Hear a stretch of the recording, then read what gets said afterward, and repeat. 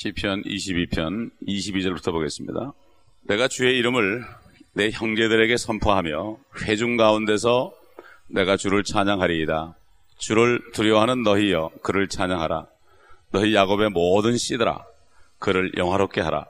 너희 이스라엘의 모든 씨들아 그를 두려워할지어다. 이는 그는 고통받는 자의 고통을 멸시하거나 증오하지 않으셨고 그의 얼굴을 그에게서 숨기지도 않으셨으며 그가 부르짖을 때에 들으셨음이라. 큰 회중 가운데서 나의 찬양이 주께 있으리니 나를 두려워하는 자들 앞에서 나의 서원들을 갚으리이다. 온유한 자는 먹고 만족할 것이요 주를 찾는 자들은 그를 찬양할 것이니 너희 마음이 영원히 살 것이라. 세상의 모든 끝이 기억하고 주께로 돌이키리니 민족들의 모든 족속들이 주 앞에 경배하리이다. 이는 왕국이 주의 것이요 주께서 민족들 가운데 통치자시기 때문이니이다. 땅 위의 모든 풍요로운 자들이 먹고 경배할 것이요 진토로 내려가는 모든 자들도 그 앞에 절하리로다. 자신의 혼을 살려둘 수 있는 자는 아무도 없으리라. 한 씨가 그를 섬길 것이요 그것이 주께 한 세대로 여겨지리라.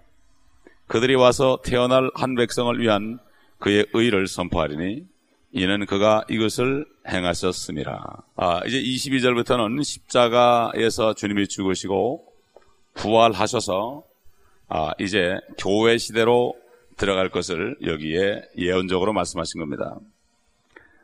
교회 시대에 예수 그리스도께서는 그분의 이름을 그분의 형제들에게 선포하신다 그랬습니다. 그래서 주님께서 부활하신 후에 막달라 마리아가 처음으로 주님을 만났을 때 그가 두려워 떨었습니다. 마태복음 28장 10절 보면은 주님께서 그 마리아에게 이렇게 말씀했습니다. 두려워 말라. 가서 나의 형제들에게 갈릴리로 가라고 말하라. 그리하면 그들이 거기서 나를 보리라. 나의 형제라고 그랬습니다. 또 나의 하나님, 너의 하나님 그랬습니다. 참 이게 엄청난 하나님과 형제가 된다. 이것이야말로 보통 신비로운 게 아니죠. 그래서 히브리서 2장 12절에도 그가 교회 가운데서 하나님을 찬양하신다. 형제들에게 참 자신을 나타낸다고 선포한다고 히브리서 기자를 통해서 또 다시 한번 확증한 것을 볼 수가 있습니다. 24절에 23절과 24절에 보게 되면 여기 야곱의 씨들과 이스라엘의 씨들이 나옵니다. 이것은 앞으로 환란 때에 이스라엘 민족들이 고통을 받고 구원받은 것을 얘기합니다. 그들이 부르짖을 때 들으셨다 그랬습니다. 7년 환란을 예레미야 선지자를 통해서 야곱의 고난의 때다. 야곱의 고난의 때, 이스라엘 민족의 고난의 때입니다. 적그리스도가 이스라엘도 공격하죠. 모든 민족과 함께 공격합니다. 그들은 예수 그리스도를 믿지 않고 넘어가기 때문에 유대인들을 또 한 번 공격하게 됩니다. 마지막으로 이것을 소위 3차전이다 이렇게 표현하는 사람도 있는데 2차 대전 때 히틀러 이상으로 그런 고통을 그들이 받을 것을 성경 여기저기에 나와 있습니다. 주님께서는 죄로부터 지옥으로부터 사망과 무덤으로부터 승리하시고 부활하셨습니다. 그리고 그분은 첫째로 유대인들에 대한 약속을 확증할 것입니다. 지킬 것입니다. 그래서 사도 바울을 통해서도 그리스도의 복음이 첫째는 유대인이에요. 둘째는 헬라인에게로다 그랬습니다. 그렇기 때문에 구원이 제일 먼저 이제 환란이 끝나게 되면 이스라엘 민족에 일어납니다. 에스겔서 37장 12절 이것은 환란 때에 모든 민족들 저 소련을 포함한 모든 민족들이 적그리스도와 함께 이스라엘을 공격할 것을 얘기하죠. 거기에 이스라엘이 결국은 37장에 보면 마른 뼈들 같다. 완전히 죽은 시체라고 그랬습니다. 그런데 에스겔 37장 12절 보게 되면은 보라 오 내 백성아 내가 너희 무덤들을 열어서 너희의 무덤들로부터 나오게 하여 너희를 이스라엘 땅으로 데려오리라. 지금 이스라엘은 죽은 것과 비슷하죠. 1948년까지는 죽은 것과 비슷했습니다. 이제 소생돼서 싹이 났습니다. 모든 나라에 흩어져 있습니다. 그렇기 때문에 이스라엘 땅으로 데려오리라. 아모스 마지막 장 마지막 절에 보면은 한 사람도 남기지 않고 다 본토에 심으리라. 절대로 다시 거기에서 뽑히지 않을 것이다. 이렇게 얘기했습니다. 또 호세아서 13장 14절 보면 또 약속이 있습니다. 내가 그들을 음부의 권세로부터 속량하며 내가 그들을 사망으로부터 구속하려니 오 사망아 내가 네 재앙이 될 것이며 오 음부야 내가 네 멸망이 되리라. 회개가 내 목전에서 숨겨지리라. 이렇게 말씀했습니다.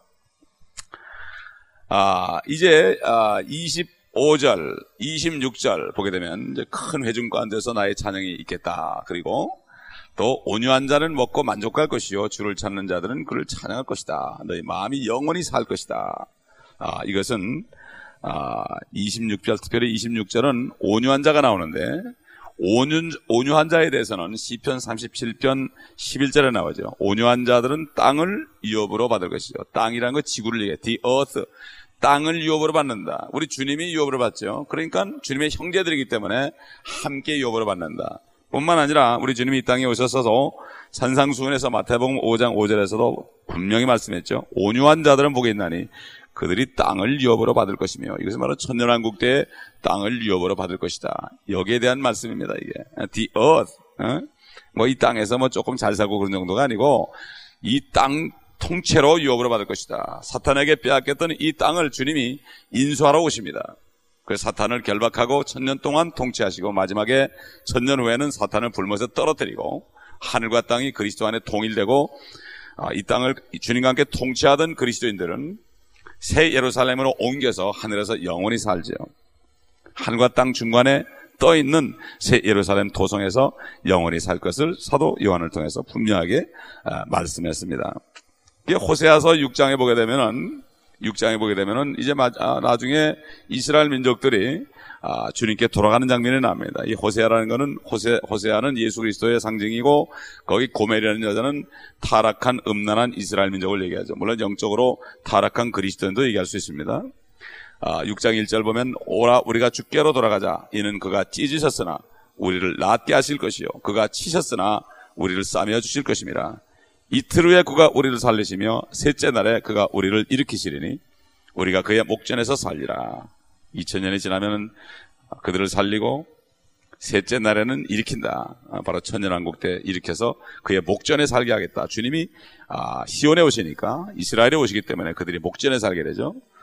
만일 우리가 계속 주를 알고자 하면 그때 우리가 알게 되리라. 그의 나오심은 아침처럼 마련되어 있으며 그는 우리에게 비처럼 오시리니 땅에 내리는 늦은 비와 이른 비처럼 오시리라. 이렇게 호세아 선지자를 통해서 이스라엘 민족이 회개하고 주께 돌아올 때 회복될 것을 분명하게 말씀했습니다.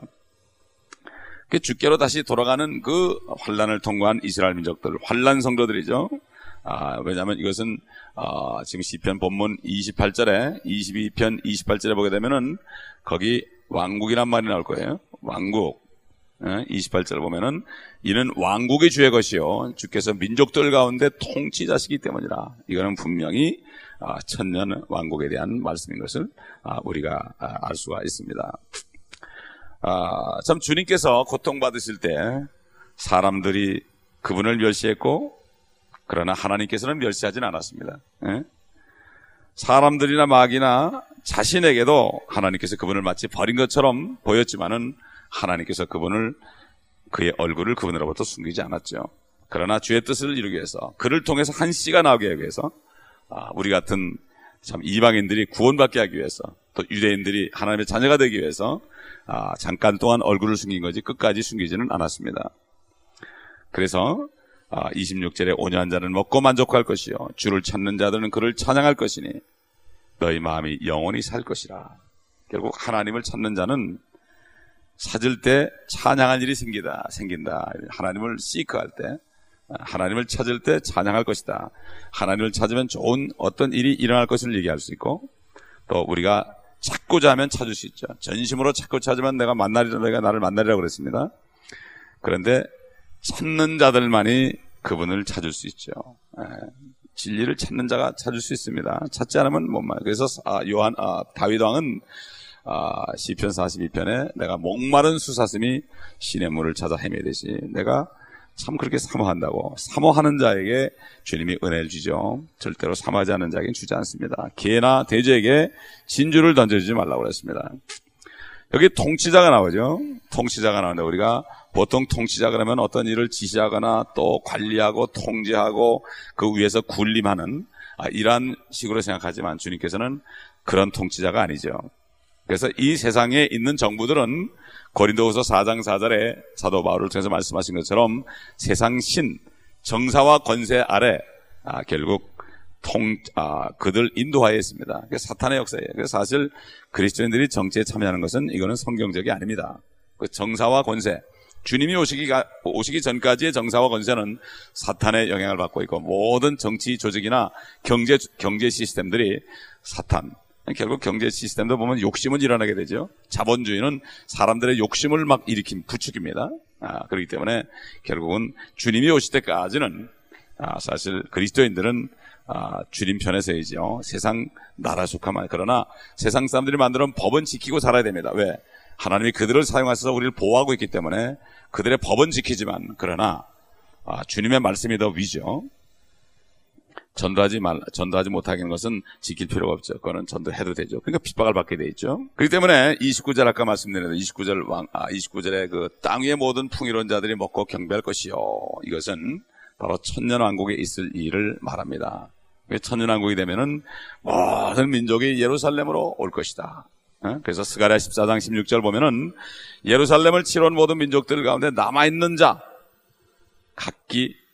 각기 그 왕 만군의 주께 경배하러 또 장막절을 지키려고 해마다 올라올 것이라. 올라오지 않는 나라는 비가 오지 않겠다 그랬습니다. 또 예루살렘에 있는 그곳에서 우리 주님께 경배를 드릴 것이다. 이사야서 2장 2절 보게 되면 또 거기에 대한 예언이 나오죠. 마지막 날들에 주의 전의 산들의 정상에 세워질 것이요 작은 산들이 높여지리니 모든 민족들이 그것으로 몰려들 것이라. 참 엄청난 일이 일어날 겁니다. 지금은 테러의 이스라엘이지만은 앞으로 회복되게 되면은 테러가 없는 진짜 왕이 군림하고 전쟁이 없어지기 때문에 모든 사람들이 무기를 가지고 이제 농기구를 만든다고 그랬습니다. 유엔 본부 벽에 가면 그 미가 4장의 말씀이 기록되어 있는데 그건 자기들이 하는 게 아니죠. 유엔이 하겠다고 그러지만 그건 아주 유엔이 저 그리스도 합해서 하겠다고 그러지만 그건 뉴 에이지죠. 그렇기 때문에 절대로 우리는 거기 쏘으면 안 됩니다. 그래서 지금 권세를 누리는 사람들은 여기 지금 본문에 있는 것처럼 진토로 내려가는 모든 자들 그 앞에 절할 것이다. 결국 그들은 진토로 내려간다. 그게 뭘까?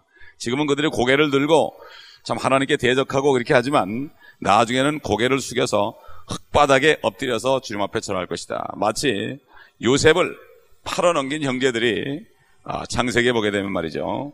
결국 요셉을 우리의 왕입니다. 우리의 통치자가 되십니다. 우리는 당신의 종입니다. 그러면서 고개를 숙여서 땅바닥에 엎드려 자는 것처럼 우리 요셉, 바로 우리 주님, 은에 팔려간 요셉처럼 은 30에 팔려간 예수 그리스도. 지금은 많은 세상 사람들, 정치인들은 무시하지요. 그러나 주님이 오시게 되면 그들이 무릎을 납작 엎드려서 진토로 날아갈 것이다. 그래서 빌립보서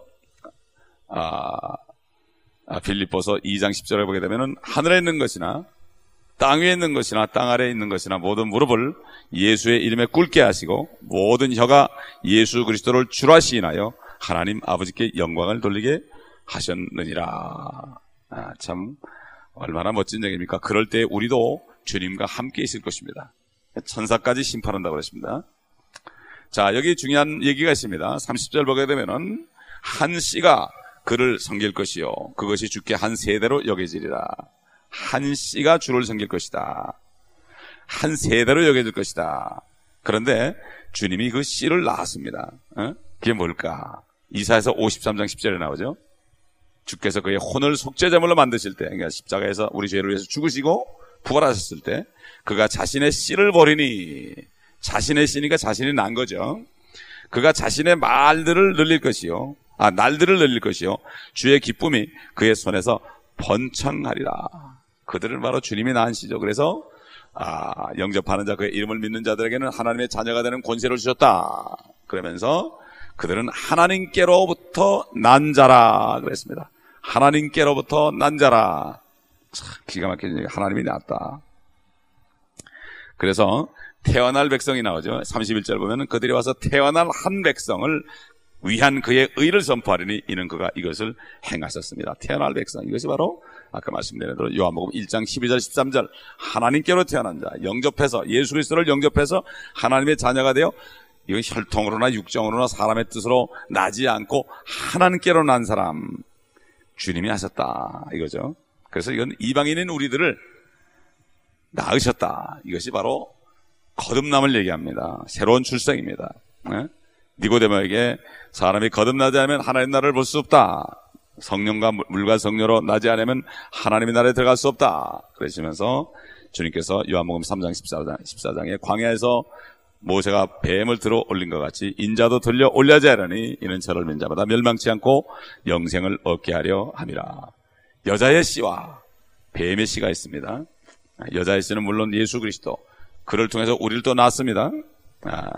뱀의 씨를 통해서 종교인들을 낳습니다. 바리새인, 사두개인, 율법사들, 서기관들을 낳습니다. 지금도 수많은 종교인들이 있습니다. 그래서 우리는 주님이 낳습니다.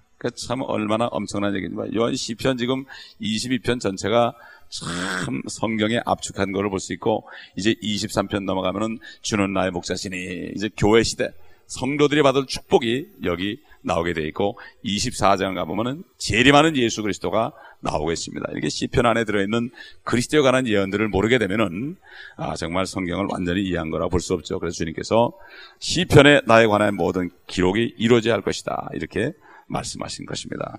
이 말씀이 확실해야만 흔들리지 않고 이 땅에서 주님을 두려워함으로 정말 주님의 형상을 닮고 주님 오실 때 그분을 영광스럽게 만나기 위해서 떨림으로 하죠. 이 말씀을 깨닫지 못하고 진리의 지식이 없으면 금방 사그러지는 불처럼 사그러집니다. 기도원 가서 막 그냥 요동치고 나면 그때는 그런 것 같지만 또 사그러지는 것이 이런 소망의 말씀에 그 뿌리가 없기 때문에 그런 것입니다. 그래서 다들 컬컬하다고 그러고 그러죠.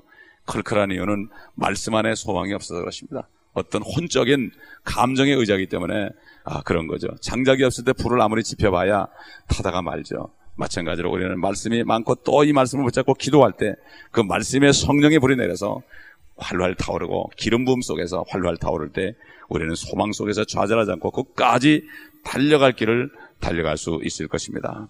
아버지 하나님 감사합니다. 오늘도 말씀을 통하여 앞으로 이루어질 확실한 예언의 말씀을 주셨습니다.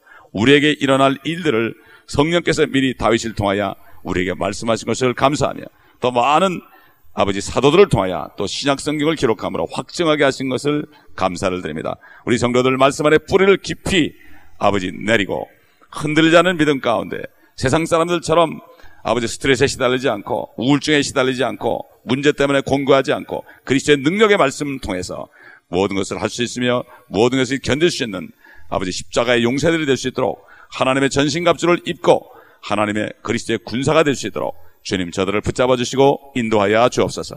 주 예수 그리스도의 이름으로 감사하며 간청하며 기도합나이다. 아멘.